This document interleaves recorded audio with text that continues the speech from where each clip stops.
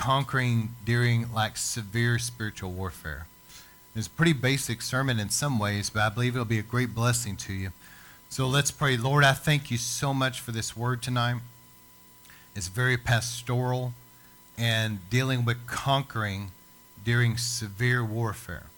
And Lord, I just thank you for your word. And Lord, I pray tonight that every single person that's going to be hearing this or watching this, let your Holy Spirit move upon them even right now. And Lord, help us by the Holy Spirit just to get focused, get locked in and focused to what you're saying. We're not going to be distracted. We're not going to be hindered. Lord, I pray people may hear this driving down the road, but let your Holy Spirit move upon every one of us and give us good, fertile soil of hearts and minds and lives, and that our eyes and ears be eyes and ears of the Spirit, that the Holy Spirit will help us. And Lord, I ask you to anoint and speak through me everything that needs to be said. Let it be thorough. And Lord, let it be as living seeds of truth, sown into good soil, watered by the Holy Spirit, take root, grow, and produce 100-fold harvest of eternal fruit that remains until Jesus comes. And Lord, let it bear fruit. Let it be powerful. Let your word go out and be, Lord, like a sword that penetrates. Lord, let it be like a hammer that breaks down strongholds. Let it be a bright, shining light of truth that shines in and dispels the darkness. Let there be the washing of the water of the word. And let your wind of your Holy Spirit carry this out among the nations. It will get where it needs to be. And Lord, we take authority because the birds of the air try to steal the seed. We agree together. We submit this unto you. And we take authority in anything of the devil that would try to hinder this word from getting where it's supposed to be, accomplishing what it's supposed to accomplish. In any way, we bind you in the name of Jesus. We command you to back off right now. And Lord, we thank you for your mighty angels just getting rid of any warfare, any resistance. And we thank you for the Holy Spirit moving upon this word. And we thank you for, the Bible says that it will not return void. It will accomplish that which you sent it for to do. So we stand on that. We believe it. We expect it. It will go forth and produce fruit. It will go forth getting where it's supposed to be and accomplishing what it's supposed to accomplish. In Jesus' name we pray this. Amen. All right. So we're going to look at a few things tonight and dealing with severe spiritual warfare. Appreciate you guys giving me your best ear tonight and just really focus because I believe this will help you. Everybody is going to go through spiritual warfare. Let me just say something in passing real quick. It has nothing to do with the sermon, but tonight happens to be October 31st, and so it's Halloween. And so let me just say this. You know why I don't celebrate Ramadan? Because I'm not a Muslim. You know why I don't celebrate Halloween? Because I'm not a witch. Let's just move on. All right, so a couple things we're going to cover tonight. All right. In dealing with spiritual warfare, severe satanic warfare in these latter days, we know warfare is going to be severe. So I'm going to give you a couple things tonight that will really help you. And I encourage people to really take this to heart. It's a very pastoral sermon. But how we respond during times of spiritual warfare is going to determine a lot of things for us. When people come under spiritual warfare, sometimes it can beat people down if they don't handle it well, to where it can affect them very long term. Sometimes bad decisions can be made during times of warfare, that those decisions will affect somebody for many, many years. And it can take a long time sometimes to get back on track. And that's what the enemy wants. He wants setbacks. He wants destruction that goes on for a really long period of time. But if we handle warfare well, then we're going to come through the other side victorious, and the enemy's not going to be able to do that. And we're going to come out better than we went in. Stronger than we went in. And so let me give you about 7 or 8 warnings, and then I'm going to give you some things just to take to heart. But I encourage everybody to take these notes home and really pray over them. Put it in your Bible and really pray about it and remember this. This might be a sermon that you want to go back and listen to again just to really get the information. See, God has created us as Christians. He's created us not to go backward. We're supposed to be going from glory to glory. Everybody say from glory to glory. We're supposed to be growing spiritually. It's supposed to be a forward momentum. Just like I've said many times, it's like the hull of a boat. You notice the front end of the boat is like a V shape. And it's that way to break through the resistance of that water. And many times the back end of the boat is flat because it's not created for high speeds going backward. We're created that way in Christ. We're supposed to be going forward, not backward. And so the enemy wants to slow things down, and he wants really for people to go backward. And so let me give you number one, and this has to do with Matthew 24, verse 10. Jesus said, in the last days, many will fall away. That's a scary statement. But falling away there is actually a Greek word, scandalon, which means to be offended. So it's the falling away is connected to being offended, okay?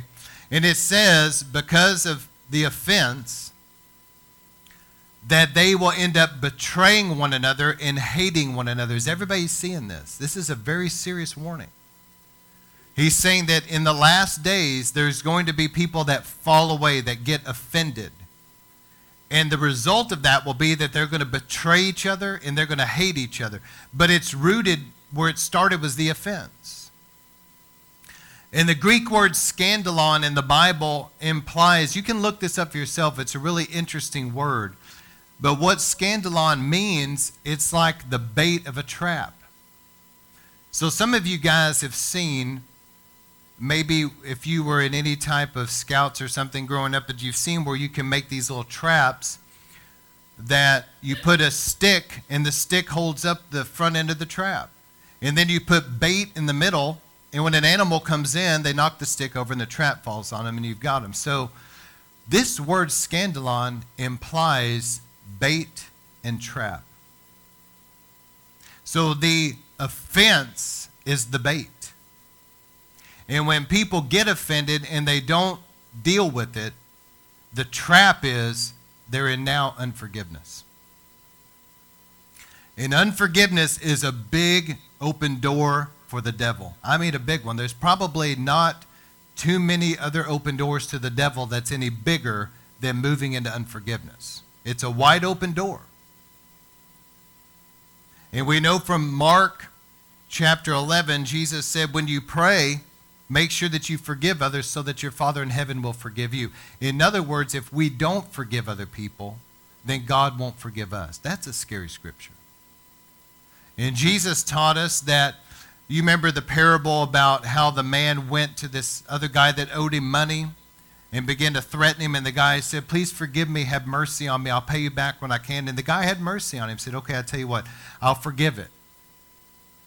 But then that guy that was forgiven goes out and finds somebody that owes him a little bit of money, and he begins to beat him and threaten him and everything else. Well, the original guy found out about it and got angry and said, I'll tell you what, you won't forgive him, then I won't forgive you. And he said, I'm going to throw you into prison with the tormentors until you pay back every dime you owe. And that was a parable Jesus taught. And so we've got to be willing to forgive others. Let it go. This is the first thing, offense. And I've seen where things, I just feel led to mention this, but this is an issue in our own hearts, isn't it? It's something within us. But I've seen where there's generational tendencies in bloodlines. And you guys understand this quite well in River of Life. And there's a lot of those that I've seen. But one of them is I've seen a tendency to not forgive and to be bitter and to hold grudges. I've seen that travel down family bloodlines where people have a tendency that they're going to hold a grudge, they're not going to let it go, and they're going to get bitter. And that's some kind of an iniquity in that bloodline. So think about it. Is that something that's in you? And if it is it in your mom and dad? Is it in your grandparents? Is it something in your family? But ask God to forgive you for that tendency and repent of it. Repent of any iniquity in you that's in your family. Because just like you inherit your eye color, your hair color, you also inherit family iniquity, which none of us want to inherit that, but it's just part of the thing that happens. And, David said he was formed in his mother's womb in iniquity. So it's there, and in Christ, family iniquity is not something that's going to send you to hell, but you're going to wrestle with it until it's removed. Does that make sense? So God holds us accountable for our own sin, but that family iniquity will hinder people until it's removed. And the way to pray about it is, Lord, forgive me for my sins, but forgive me for this iniquity that's in me and that's been in my blood. I repent of it. Take it out of me, because you were bruised for my iniquity. And God can not only pardon your sin, but he can deliver you from the power of that iniquity in your life, where you're no longer going to struggle with it. How many people have had something in your life that you felt like you really struggled with, but then the Lord took that out of you and you no longer struggle like you used to? I have experienced that. How many people have experienced that? You know what that probably was? Iniquity that was in you. Not only were you forgiven for your sin, but the Lord took that iniquity drive out of you. Now you don't struggle with it anymore at all. So Christ is not only pierced for our transgressions, that's our sin that we've committed in rebellion to God, but he's even bruised for our iniquity, things that have traveled down family blood. But bottom line is, this issue, we can't blame just our family ancestry about these things. This is something we've got to learn to handle well, because there's going to be times where there's going to be injustices in our lives. There's going to be times when people don't handle things well, and they're hurtful towards you, and it's not right. And we've got to learn to be quick to forgive. So let me just give you some advice as a pastor. I've learned a long time ago, I do not go to bed at night, ever, without making sure I forgive everybody. Make that a rule of thumb in your life, that you just refuse to go to bed until you forgive everybody. There's such a freedom in that. And not only that, but I don't go to bed without confessing and repenting of anything I feel was not right with God through that day. I say, Lord, I forgive anybody, and if anybody comes to mind, I truly forgive them from my heart. I take a moment to do it, and then I say, Lord, forgive me for anything in my life that hasn't been right through this day. Wash me in your blood. I repent. When I go to bed tonight, I want everything to be right with God. If we'll live that way, there's freedom. The devil won't be able to get a foothold in your life. So number one is guard against offense. And how many knows also with offense that a lot of things we shouldn't let offend us? And I know everybody's dealt with this in different degrees. But how many knows that there's just a lot of things that we just need to let roll off of us? People are going to be rude. People are going to do things. Don't let it get a root in your life. I was asking a wonderful pastor that sang a Move of God in his church in Georgia, and we were talking about different things. Now I was asking him about handling difficult people in a certain area, because he had dealt with some things that I was dealing with. And I asked him, I said, well, how do you guys deal with this? And he said, well, people can be really difficult, can't they? He said, but at the end of the day, this is what he said. He said, make sure that you just forgive them, and don't, listen to what he said, don't let any of that get in your spirit. That's good advice, isn't it? People are going to be sometimes not right, but don't let it get in you. Don't let it get in your spirit and stay with you. Forgive them. Doesn't mean you have to agree with it. Doesn't mean you have to like everything. And it doesn't mean you have to keep them in your life. How many knows that there's certain people that are toxic that we just don't need in our lives? Amen? Doesn't mean they need to be in your life. But at the same time, we've got to forgive them from our hearts. And John Arnott used to say, just because you forgive somebody doesn't mean you keep trusting them. He said, if somebody comes up to you and says, can I borrow $1,000? You give them $1,000, they promise to pay it back. They don't pay it back. He said, you forgive the debt, but then they come to you later, years later, and say, can I borrow another $1,000? You say, absolutely not. You forgave the debt, but you're not stupid. Amen? And so that doesn't mean you have to trust everybody. It doesn't mean that they have to be in your life. It doesn't mean you have to have them back to your home anymore. But you forgive them from your heart and let it go. You're not going to let it get in your spirit and defile you. Don't get offended. Apparently, in these latter days, Jesus said that there would be many that would be offended and fall away. There's going to be a lot of offense. There's going to be a lot of hurt. There's going to be a lot of things going on. And he said because of that, people are going to get hateful. They're going to get bitter. They're going to betray each other. There's going to be a lot of rottenness. Read 2 Timothy chapter 3. It's like humanity begins to circle the toilet bowl, right? And they're just moral depravity. So there's going to be a lot of this, but we've got to learn to forgive from our hearts. Okay? So number 2, and this is a big warning, is grumbling and complaining. One person said, how can you fail at everything in life? And they said you can blame everybody else for your problems, and you can grumble and complain about everything. That's true. If you want to fail in life, blame everybody else and gripe about everything. So here's a warning in Scripture in 1 Corinthians chapter 10. The Apostle Paul, being a rabbi and a scholar, really studied the first 5 books of the Bible his whole life. I mean, I'm sure he knew it word for word and could quote probably large portions of Scripture.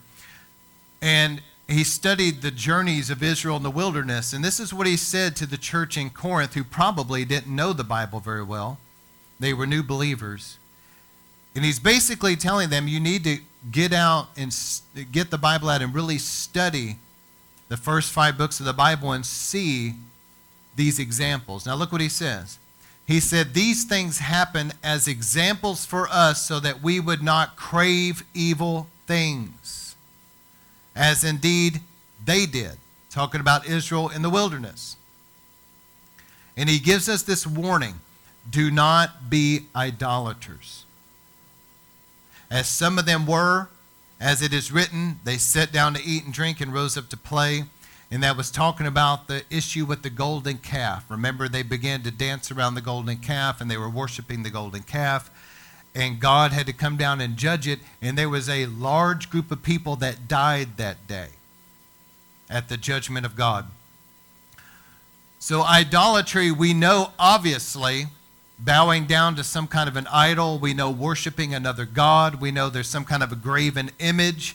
This is all kind of common sense. We also know the occult, witchcraft, divination, sorcery. Anything to do with that is absolutely an abomination to God. God absolutely hates it. It is a major open door to the devil. Let me just go ahead and say it on Halloween. You're playing with fire and you're opening the door to demons in your life, messing with that stuff. I'm just telling you. And the wise will listen. But idolatry can also be this. Idolatry is anything in your heart. Everybody say this, anything in my heart that steals your devotion to God. Anything in your heart that eclipses your love for Christ. So the litmus test can be this. Is there something in your life that God asked you to give it up that you would not give it up? I believe really that's what God was doing with Abraham. Abraham wanted a son for so long, and God promised him when he gave him a son, and God said, I want you to offer Isaac on the altar as a sacrifice to me. Abraham was willing to do it, but of course God didn't really want that. He just wanted to see that Abraham was willing, you see. Because God didn't want Abraham to have anything in his heart that was an idol to him. Anything too important. Anything that was more important to him than God. God is a jealous God, and he does it, whether it's money, relationships, friendships, whatever it is, career, material possessions, nothing in our hearts needs to be more important than God. It does not need to eclipse our devotion to him. It doesn't need to steal our affections that belong to God, but those affections are on those things. Does that make sense tonight? It can literally be anything. Make sure there's no idols in your heart whatsoever.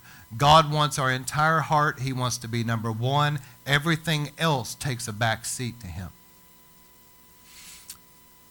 And also number two, Paul said, make sure that you do not commit sexual immorality as some of them did, and 23,000 fell in a day. Sexual immorality is serious. Don't put God to the test as some of them did and were killed by snakes. So sexual immorality is anything, any sex outside of a husband and wife in marriage, okay? But Jesus told us even to look with lust is adultery.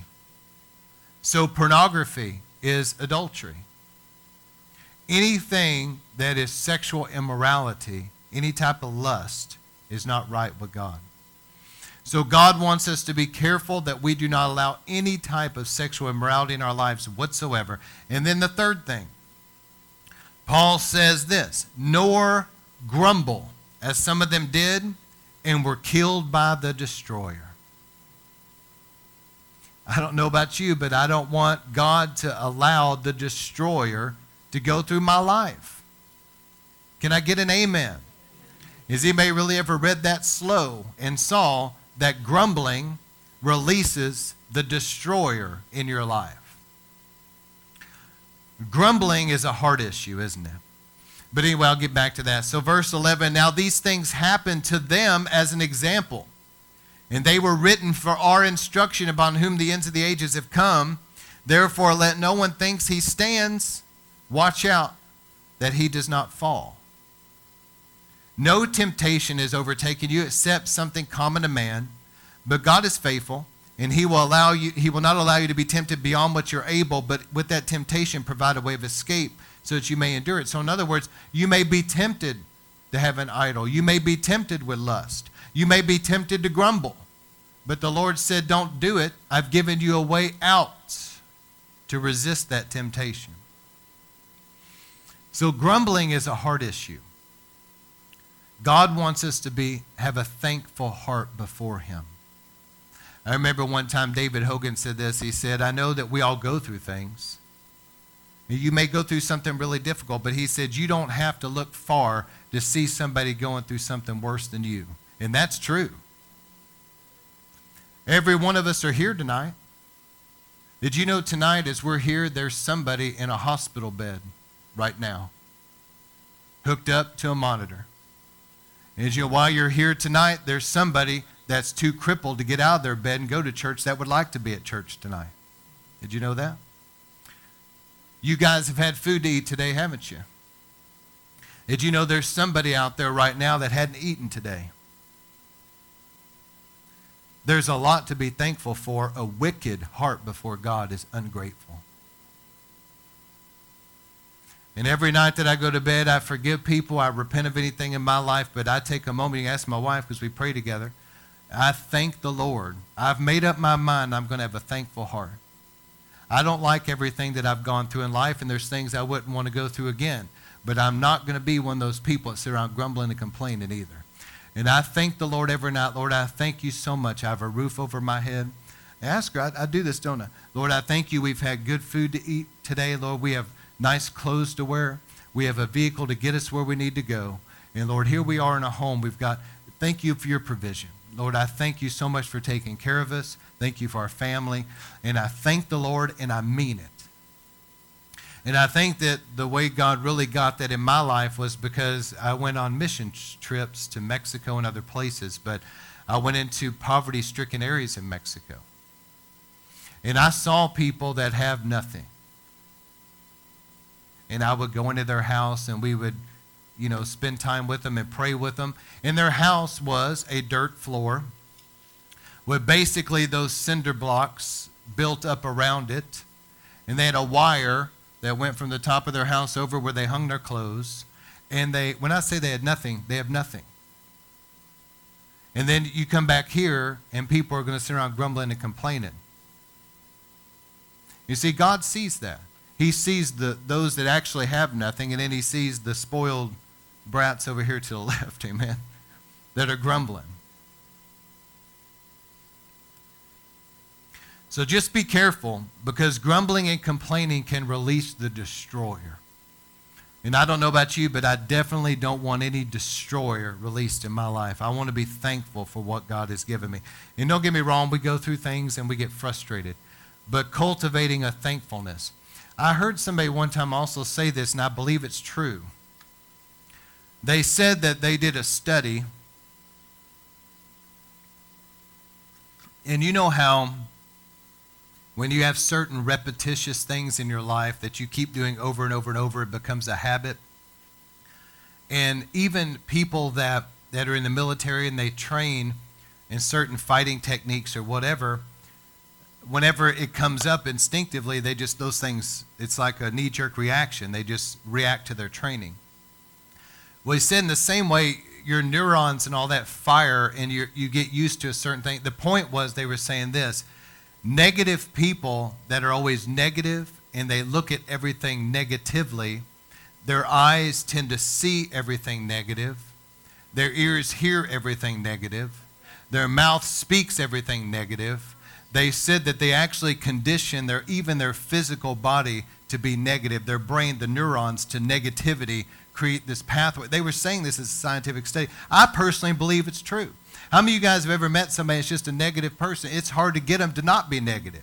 You try to interrupt them while they're talking. Hey, I remember one time I was talking to a lady, and she's a nice lady. She's related by marriage to this particular individual, but just negative, going on and on and on. And I finally just got tired of it. I was really nice about it. I said, well, you know what? And I changed the subject to something positive.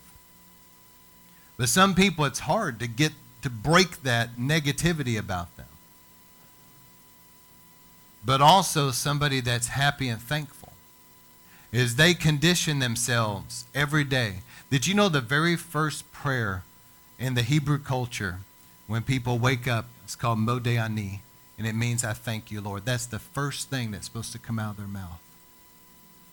I thank you, Lord, that you've refreshed my soul within me, that you've given me another day. Great is your faithfulness. The first thing out of their mouth when they wake up, Modeh Ani, I thank you, Lord. So people that are happy and they've conditioned themselves to look at the glass half full, to see things positively, to hear things positive, to speak positive, to react positively. And they create a mindset of being a positive person. They also create like a good, healthy stronghold in their life of positivity. Is this making sense? And people that are negative in their mind and in their heart also are negative with their mouth. But people that are positive in their hearts and minds are positive with their mouth. The Bible says, out of the abundance of the heart, the mouth speaks. So as we have a thankful heart and a positive heart, and we're somebody that's looking on the good things in life, then our mouth will also speak blessings. And James warns us that if you're not careful, your mouth, your tongue can be set on fire by the fires of hell. Did you know that's in the Bible? That your tongue can be lit by the fires of hell. You know what that is? That amongst other things, gossip and all that, but your tongue can be lit by negativity. Did you know that Derek Prince said one time in his book, Blessings and Curses You Can Choose, which I highly recommend you read if you haven't. He said that there are people that it's self-imposed curses. He said they're dealing with things in their lives. They're wrestling unseen forces. They're wrestling curses that they spoke over themselves. They got upset. Their tongue got lit by the fires of hell. And listen to them. Pretty soon they've spoken everything negative you can imagine over themselves, everybody around them. Some people are miserable, and they want to make everybody around them miserable. And they curse themselves, and they curse their finances, they curse their health, they curse their job, and everything goes from being bad to a lot worse because they're cursing it. So I'm talking about overcoming in serious spiritual warfare tonight. If you're going to be somebody that gets offended and get in unforgiveness, you're really going to get hurt if you're not careful in warfare. You're opening the door. Number two, If you're a person that's a negative person and a grumbler and you speak curses over yourself, don't be surprised if you don't end up making everything in life a lot worse. It can take a long time to get all that stuff back off of you that you allowed, all the things you spoke over yourself. To see all that broken and cleared away and get freed up from it and then get back on track again, it can take a little while sometimes. But if we handle things well when warfare comes, we're going to be getting up every day and we're going to be thanking God. See, warfare comes and life circumstances are not good. But we still get up in the morning and say, thank you, Lord, for another day. I thank you, Lord, for your faithfulness to me. You've been good to me. You've supplied my needs. You've taken care of me. I praise you. You alone are worthy of all the honor and the glory. There's none like you. I bless you today. And Lord, I choose today to give you thanks and praise. And I'm going to walk with a positive mindset. Listen, we got our mind set on the Lord and his word. You can't help but be positive. Number 3. To overcome in end times severe spiritual warfare. Because how many knows the devil will come sometimes and it can be pretty oppressive? How many have been through warfare where you felt just an oppression? It was hard to pray. It's hard to lift your hands in worship. It's hard to think straight. There's a heaviness. That's the enemy coming in to oppress. But we've got to handle it well. And here's another thing. Be careful. In Ephesians 4:29, let no corrupt talk come out of our mouths, but only such as is good for building up, as fits the occasion, that it may give grace to those who hear, and do not grieve the Holy Spirit of God, by whom you were sealed for the day of redemption. Did you know that our mouths can grieve the Holy Spirit? Our mouths can really grieve him. And I believe grumbling and being negative grieves the Holy Spirit. But also what I want to deal with is gossip and slander. And let me encourage you guys, because you may not be a gossip, but somebody else may be a gossip. If you listen to it, you're participating. Shut it down. So gossip is this. Somebody wants to share information about another person that it is none of their business. That's gossip. They come to you and they start talking about somebody else's business to you. Did you know so-and-so got into all this sin and backslid and they did all this stuff? It's like, whoa, I don't want to know all this. Let's just change the subject right now. Gossip is going around being a talebearer. And the Bible says, even in the first 5 books of the Bible, God told the nation of Israel, there shall not be those among you that go about my people as a talebearer. They go around saying, did you hear about so-and-so? Did you know about this? And they want to gossip. So gossip is a dangerous thing. That's another area where your tongue can be lit by the fires of hell. But gossip is exceedingly wicked, and it causes great problems among his people.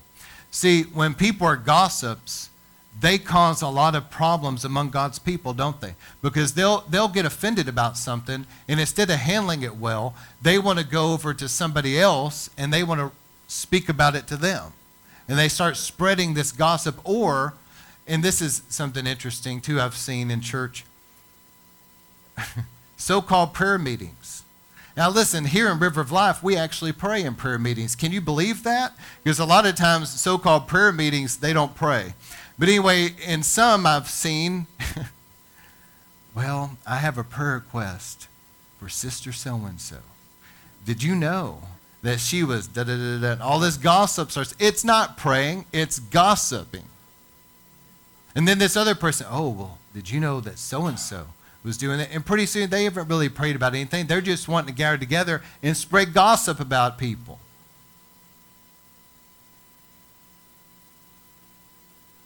But God hates gossip. I'm joking around a little bit, but seriously, it's a serious sin. And it can cause you a lot of heartache because God will hold us accountable for our sin. So be careful. And the other one, gossip, and gossip's evil twin sister, slander. Slander is where you smear people. It's not that you're talking about some type of information per se, but you want to smear their character and make them look like a horrible person behind their back. So somebody will get hurt feelings, get upset about this and the other, whatever, but then they want to go to other people and smear them. And pretty soon they've got other people that don't like the original person. And I remember reading this one time, and it's so true. I think it was Benny Baker's wife, and she put on Facebook, she said, did you know there are people out there that hate you because of something somebody else told them? And that's the only reason they hate you. That's true. You know what it was said about Jesus? They hated him without reason. They did hate him, and they didn't have a legitimate reason. So there's people out there that hate you and will hate you because of the slander of others. I wonder how many people could have gone to church, could have got saved, their whole lives could have been changed, but because of gossips and slanderers that traffic through the kingdom of God, they cause so much division, so many hurt feelings, so many people getting out of church, getting away from God. They cause so much damage. And it's sad because the kingdom of God suffers. I'll tell you a story. You've probably heard this. It's kind of funny. But this preacher was saying that his father took a church, and it seemed like that this was many years ago. This church was having the hardest time. And so his dad, being the pastor, really began to seek God. What is hindering this church? And he went on a fast and really sought God. True story. Sought the Lord in prayer and fasting. And God spoke to him. And he said there's two women in the church that every time the church starts to go forward spiritually, the devil uses them to rise up and begin to cause all kinds of problems. So this pastor gets behind the pulpit the next Sunday and gets up there and says, well, he said, I've been seeking the Lord and fasting. And I've been asking, he's speaking to the whole congregation, I've been asking the Lord, what is hindering this church? It seems like we have not been able to break out and go forward. And he said, the Lord told me that there were two people in this church that every time the church starts to do good, they cause all kinds of problems. All kinds of hell breaks out. They stir up all kinds of issues, and it hinders the church from going forward. He said, I know who you are. And he said, if you don't get up and admit it right now and get down here and deal with it, I'm going to call you out. And this one lady bounced up real fast, said, it's me, and she's the other one, and called out her friend.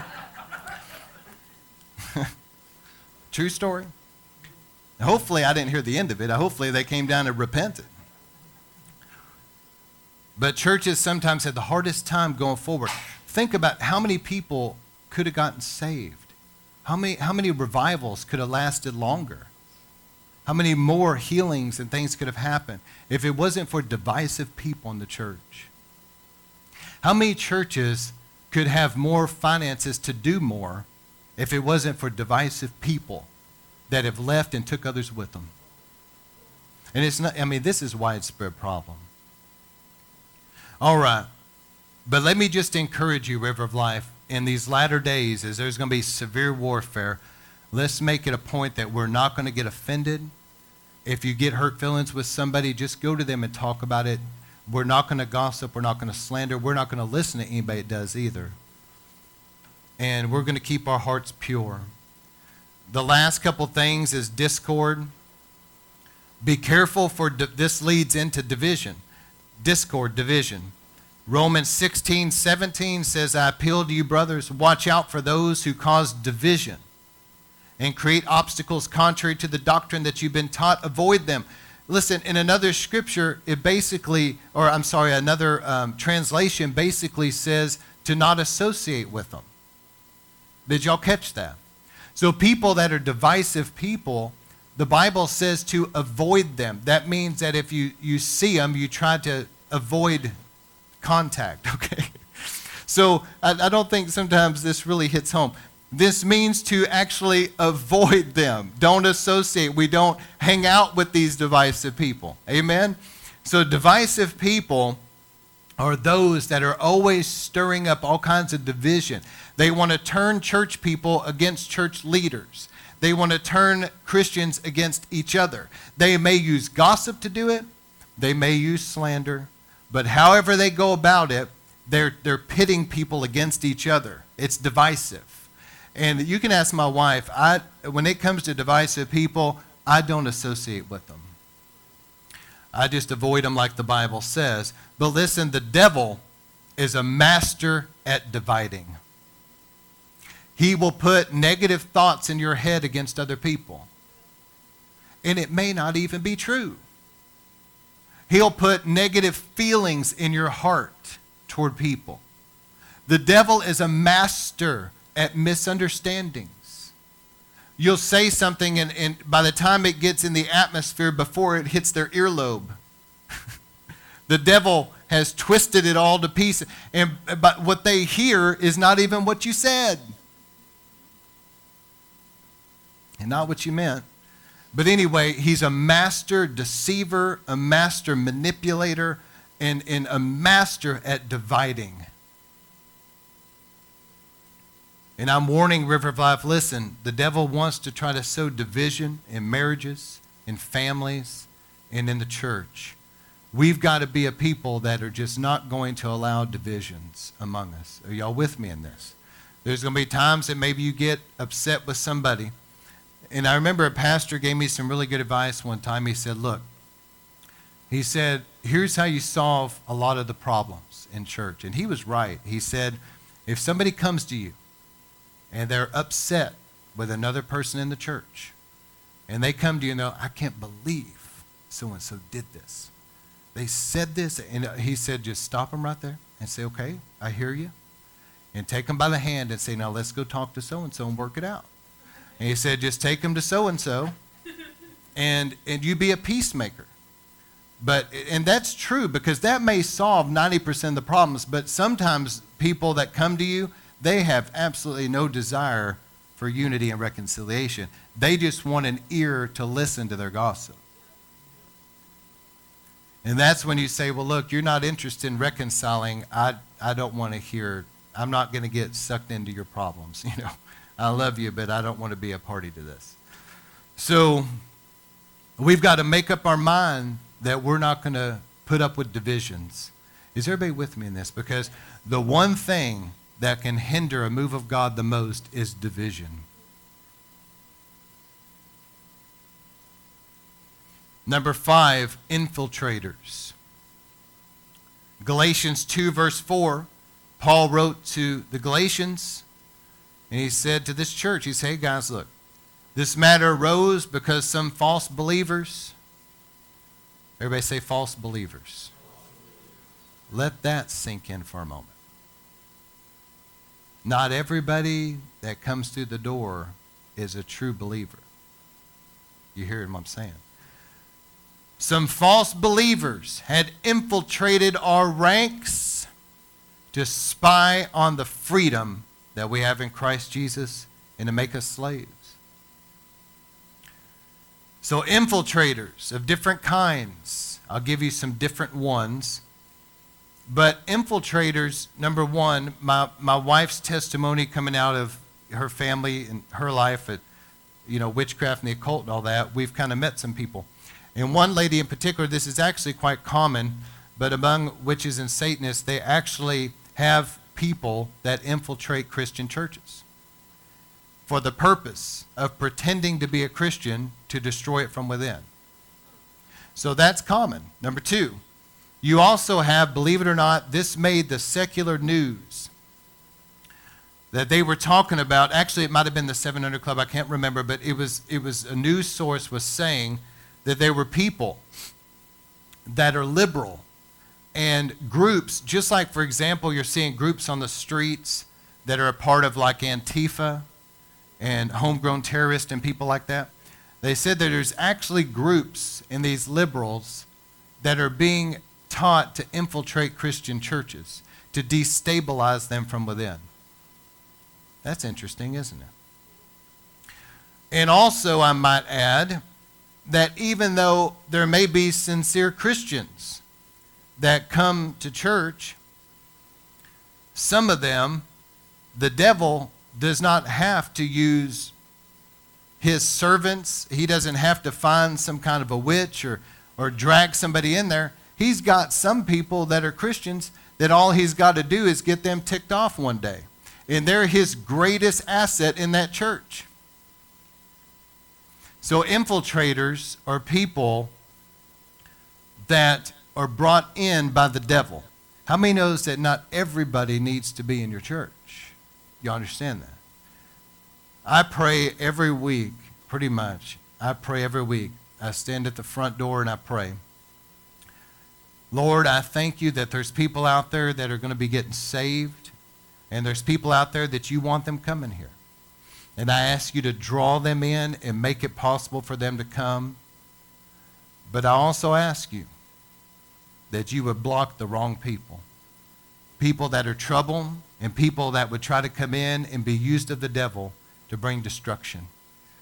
And I pray that. I pray God block them from ever coming. But if God permits it for some reason, I also pray this. I walk in between the chairs and all that, and I pray, Lord, you know all hearts. If there's people that are trouble, and they're divisive people, they're wicked people, they shouldn't be here, Lord, I pray, don't let them stay. Lord, I'm asking you, don't let them get their roots down. Don't let them get entangled in the lives of other people.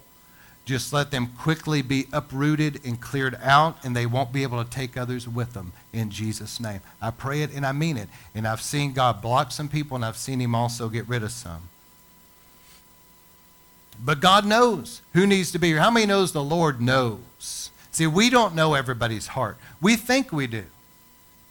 But God actually knows people. And we need to pray that way. Some people are all about numbers and all that. Man, you can get all kinds of problems with the wrong people. All right, number 6, pride and rebellion. If we're going to conquer in spiritual warfare, it stands to reason that we're going to have to walk in the nature of Jesus Christ and not walk in the nature of the evil one. In Ezekiel 28:15, it's talking about the devil.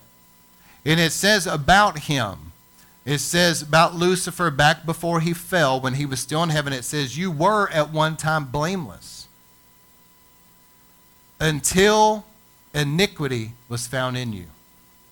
And you know what that iniquity was in the devil? Pride rose up in him. Do y'all remember reading this in Ezekiel? Lucifer began to look at his own beauty, and he began to get lifted up with pride. And as he got lifted up with pride, is everybody still with me? As Lucifer got lifted up with pride at his own beauty, he starts thinking to himself, and then we read about this in another passage in Isaiah, the great I wills. He said, I will ascend my throne.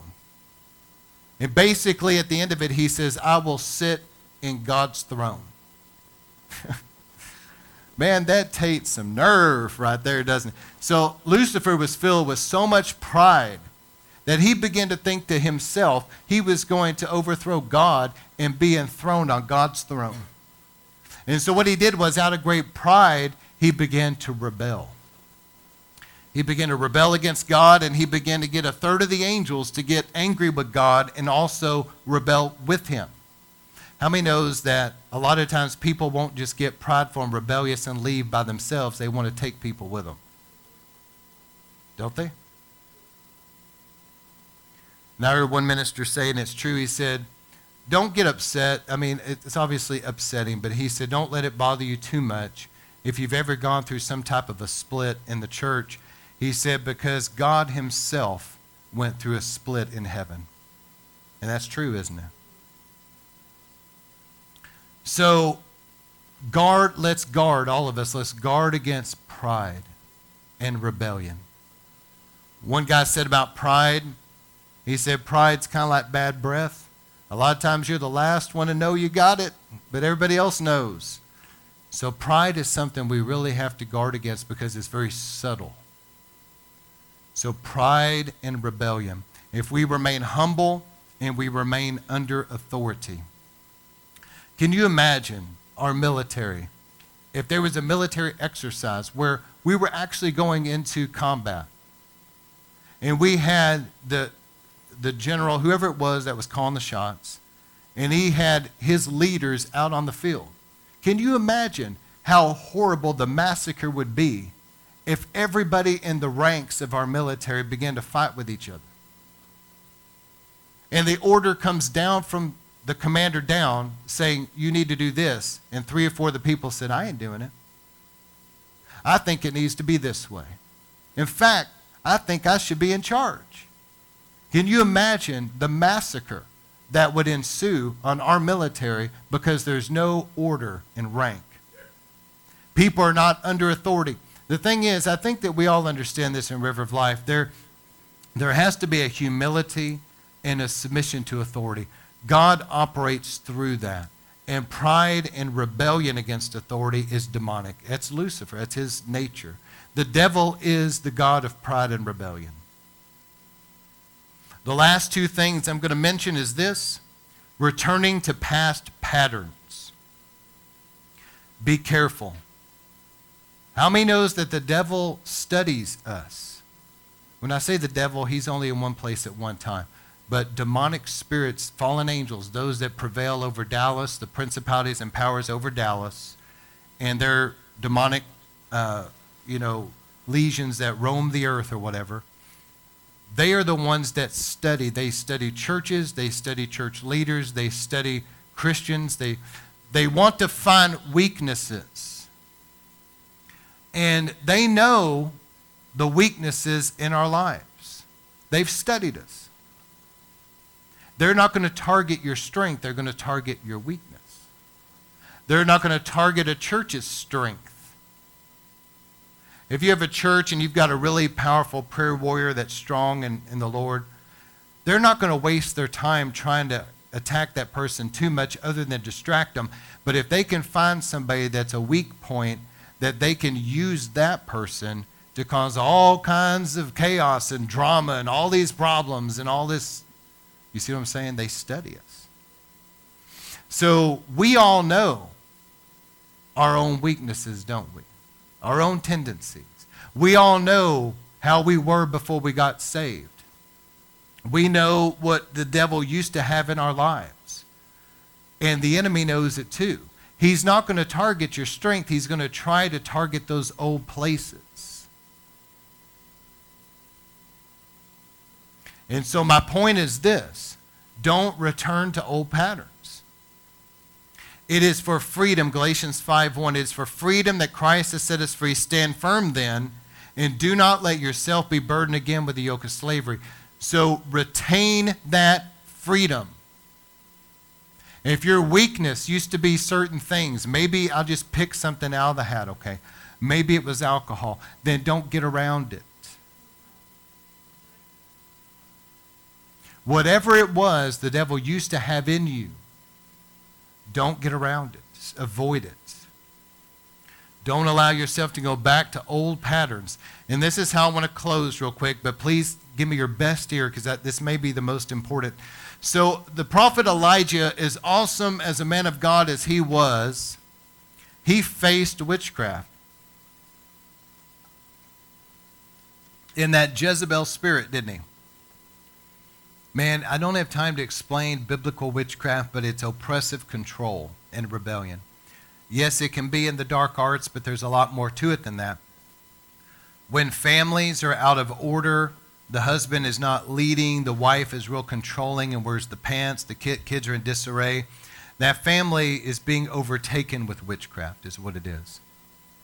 And when a church, when leadership will not really lead, and they've got controlling, manipulative people in the congregation that control the church, they control the leadership, they control the pastor, what he's going to preach, what he's going to do and not do. That's witchcraft. And it can overtake a church like a dark cloud and squeeze the life out of a church. Are y'all hearing me? So Elijah had to deal with severe witchcraft in the nation of Israel. And as he began to go up against this thing, God used him to call down fire, we remember, and it consumed the altar, and he slaughtered all the prophets of Baal and Asherah. But then he ends up, Jezebel sends him this threat But see, it wasn't just the threat of a woman, because I promise you he wouldn't have been remotely scared of that. There was a strong spirit, not some little troll demon running around. This was a spirit that was over that nation. Okay, this is a strong spirit that whenever that came to Elijah, where Jezebel said, by this time tomorrow I'm going to kill you, Elijah was struck by some kind of a spirit of witchcraft. And as great a man of God as Elijah was, listen to what I'm saying. He goes into a depression. Depression is not of God. Please hear me. Do not allow yourself to get in depression. There's a spirit behind that, a spirit of witchcraft that wants to get people so depressed. And Elijah starts singing this song of depression. There's none left but me. You know, they've killed all the prophets. Nobody loves me anymore. Nobody wants to listen to my prophecies. Nobody cares about me. And all the prophets are dead. Israel doesn't want to hear the voice of the Lord anymore. I just want to die and go home. I'm going to go out here under this tree. Just take me home, Lord. And he starts singing this song of depression. And God loves Elijah and sent him an angel to strengthen him. And the angel cooked the guy food. And he ate the food. And the food sustained him for 40 days. It had to be some kind of special food. And God gave him all these encounters with him and spoke. And Elijah never got out of that depression. He goes 40 days. He's in a cave. And he's out there. What's he saying? The same thing. Read the story. It's a broken record. The same, Lord, they've killed all the prophets. They don't want to listen to me. You know, I want to die and go home. I'm no better than my fathers. Just take me out of here. And God appears to him with the fire and the wind and the earthquake and all that. And finally, God has to speak to Elijah and basically say, if I could paraphrase, I love you, Elijah, but I can't use you anymore like this. So I tell you what, you go and anoint your successor, Elisha, and he'll take your place to do what I can't use you to do anymore, because you won't shake off this depression. And Elisha prayed an awesome prayer. He said, Lord, let me get a double portion of what Elijah had. And he had it too. But I don't want to get beat down into some depression, suicidal depression, a place of negativity in my mind, in my heart, in my mouth, where the enemy has beat me down to a place to where I just want to give up. Listen, I don't want to lose my vision for what God's called me to do. I don't want to get to a place where I feel like, well, I just want to go home to be with the Lord. Nobody cares anymore. In the day and hour we're living, people that are revivalists could be discouraged about some stuff. But I don't want to get to a place of being beat down into some depression by some Jezebel spirit or some kind of witchcraft or something. I'm going to break that off me in Jesus' name. You hear what I'm saying? I'm not going to let my mind continually, like Elijah, thinking about the negative. I'm not going to let my heart get like that. I'm not going to let my mouth keep speaking negative and cursing my life and welcoming some kind of death. So here's the last couple things. Stay faithful, guys. Here's the last, just some advice. Stay faithful to God's house. How many will do that? Listen, I've seen people down through the years for whatever reason. There's all kinds of reasons, 10, 20, 50, 100 reasons people have why they're going to get out of church. Bottom line is, it's disobedience to the Scripture. The Bible says, don't forsake assembling yourselves together, and that's what it meant going to church. So don't get out of God's house. In these latter days, we've got to be under a covering. Here's the power of coming together in River of Life. We gather together around the communion table. Every week we bring our lives under the blood together. Isn't that awesome, powerful? Number 2, there's a unity as we come together and unify in our vision, in our prayer. When we're praying together, a praying church is a powerful church. A praying Christian is a powerful Christian. We make God's house a house of worship and prayer. Number 4, there's freedom in worship, isn't there? Some places, man, it's hard to worship. You feel like, somebody's singing up there, and everybody's just sitting there just staring at them. You ever been in a place like that? Worst place in the world to try to worship. Everybody's just a spectator. No worship going on at all. God forbid if you start raising a hand, you feel like somebody's going to come up, slap you in the back of the head or something. But you want to have freedom in worship. Like here, where you're free to worship Lord. I saw that little girl today dancing, and so I'll tell you what, her worship was probably more pleasing than any of ours. Seriously. The next one is Holy Spirit-led anointed services. See, the Holy Spirit's a person. And my prayer every service is, Holy Spirit, come take over the service. This is not my service. This is your service. I've had enough of that. I grew up in church, and I've been around all the stuff where at 7:20 we're going to do this, at 7:30 we're going to do this. I was done with that 20 years ago. I'm done with that. We want the Holy Spirit to come, and let's just move with him. What do you want to do tonight, Holy Spirit? What's the word of the Lord? What worship songs do you want to do? Do you want the worship to go long? However you want to do it, we just want to move with you. And you know what? It produces an atmosphere of life and power, doesn't it? Preaching the whole counsel of God and also not embracing sin. We got to be careful as a church that we love people, but we don't come in agreement with sin. Amen? Last 2 things I want to say is this: a disciplined soul. This is so important. We've got to discipline our minds and discipline our hearts.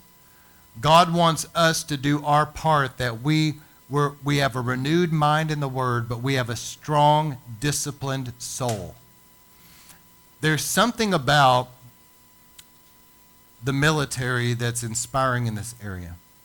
They have to get up early. They have to go run. They have a regiment. There isn't none of this, I want to lay back and sleep in. I want to do this. You know what I'm saying? There's a discipline. And woe to the one who isn't going to be disciplined. So there's something, though, about that God wants us to have a discipline. It's like every day I'm going to make time to spend with God. I'm going to discipline my life. There's days prayer may be glorious, and there's days it may be difficult to pray, but come hell or high water or whatever, I'm praying today. And I'm going to get in the Word today. And I'm going to have a disciplined mind, a disciplined heart. I'm going to discipline my soul, that I'm not going to be somebody that's up and down on this roller coaster of being all happy and joyful one day and then a deep, dark depression the next day. I've seen people like that. They're just all over the place, up and down, all over the place, unstable. But when you have a strong, disciplined soul, that your mind and your heart, that part of you is disciplined, you're not given over to depression, because your mind is stayed on the Lord, and your mind is renewed with the Word of God, and you focus on the promises of God. People that have a disciplined soul are not given over to outbursts of anger. They don't have a lack of self-control with their mouth. They have their mouth under control. They're not up and down. See, that's the part of us. Our spirit is saved when we're born again, but that soul area has got to be sanctified and strengthened, doesn't it?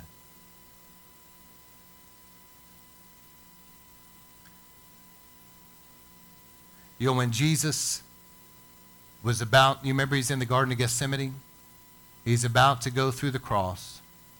And what did he say? He kept going back to the disciples. Why? Because they kept falling asleep on him. Are y'all hearing me? That's a lack of discipline right there. But Jesus was steadfast. He was strong. But the others? And the last thing to read is this: keys to victory in times of intense warfare. I'm just going to read over this, but how many knows we got to stay focused on the Lord? Don't focus on what the devil's doing. It's important to discern it and pray about it so that it's blocked and to know what's going on, but we need to stay focused on the Lord and what he's doing. And if we're focused on him, there's great strength in that, isn't there? If you focus on the enemy and the negative, you can get depressed. But you focus on the Lord, there's no way to get depressed. Number 2, make sure you have a strong prayer life and stay in church, as I mentioned. Number 3, take communion and speak the promises of God. So powerful. On your own, take the communion at home and speak out loud the promises of God. Speak faith over your life, and you watch as impossible things will turn. But it takes that. It takes speaking the word of God over your life, not speaking curses and negativity. Praise. Don't allow depression. What does the Bible say? I've given you a garment of what? Praise for the spirit of heaviness. Did you know when you come in and you can do this at home, put on some praise. Did you know when you begin to really praise the Lord, that it breaks that heaviness off you? Did everybody hear what I just said? You want to get heaviness off you, begin to praise him. When you come to church, shake that off you. Say, devil, I'm not going to be like the prophet Elijah. I'm not going to get into depression. I'm going to begin to praise God, and I'm going to focus on him and what he's doing and what he says about me and what he says he's going to do. My life may not look good right now in every area, but the promises of God is going to turn it around, and what the devil meant for evil will turn around for my good, and it will be a testimony. Thanksgiving. Don't allow grumbling of any kind. Paul said, in all things give thanks. And let me remind you, he wrote that while in prison. The next one is be quick to forgive from your heart. And finally, don't allow any sin in your life, which I open with that and I'm closing with that. I believe that right there, if we will forgive people quickly and we'll confess and repent of sin quick, those two things will solve a lot of our problems, won't they? Just right there. How many of you guys got something out of tonight? Listen, we can rejoice tonight. You feel the open heaven, awesome time of worship. The presence of God is here. You know, with the sermons, we kind of joke around, laugh a little bit. We have a good time in God's house. But listen, there's times that warfare may show up at your doorstep. When those times come, it can be difficult. How you handle it can determine a lot of things. If you get in unforgiveness, you start speaking all this negative garbage over your life, you start grumbling, you get all these things I mentioned tonight, you start allowing this stuff in your life, it can really open the door. See, I can open that door. If there's somebody out there that's a terroristic type person, I can go over there and lock that door. But if I unlock it and just crack it a little, what are they going to do? They're going to get their foot in, and you won't be able to shut it all the way. Then pretty soon they're going to pry it open and they're going to get in. When we don't handle things well, we're giving the devil a foothold. We're letting him to pry something open to get in. That's why, also I would say married couples, be careful that you don't go to bed angry with unresolved issues. If you get into a fight or something, make sure before you go to sleep that you forgive each other and pray about it. You don't want to go to bed, because if you don't deal with it, the Bible says that, don't go to bed angry. In other words, the King James, don't let the sun set on your wrath or whatever. Wrath. The wrath of your spouse. The wrath comes. If you get into an argument and the wrath has come, right, that cold front has descended into your house. It has come. Then here's what you need to do. Make sure before you go to bed that you forgive each other and you pray together. I'm serious, because you think it was bad before you went to sleep. If the devil wants a foothold in and you go to bed with unresolved issues, there could be something slither in while you're asleep, like a spirit of strife, and you may wake up the next day and you find that things are not better. And once you let the devil in, how many knows it's so easy to let him in? But you got to fight on your hand to ever get him back out. That's the truth, isn't it? So let me just give some advice. Before you go to bed at night, forgive everybody, confess your sin, keep short accounts with people, Make sure your spouse and you are in unity. I'm telling you, that alone right there is going to solve a lot of problems. That'll keep the devil at bay, won't it? So, Lord, we thank you for your word tonight. We bless you. Let this be sealed tonight in every heart. In Jesus' name we pray. Amen. All right, we're going to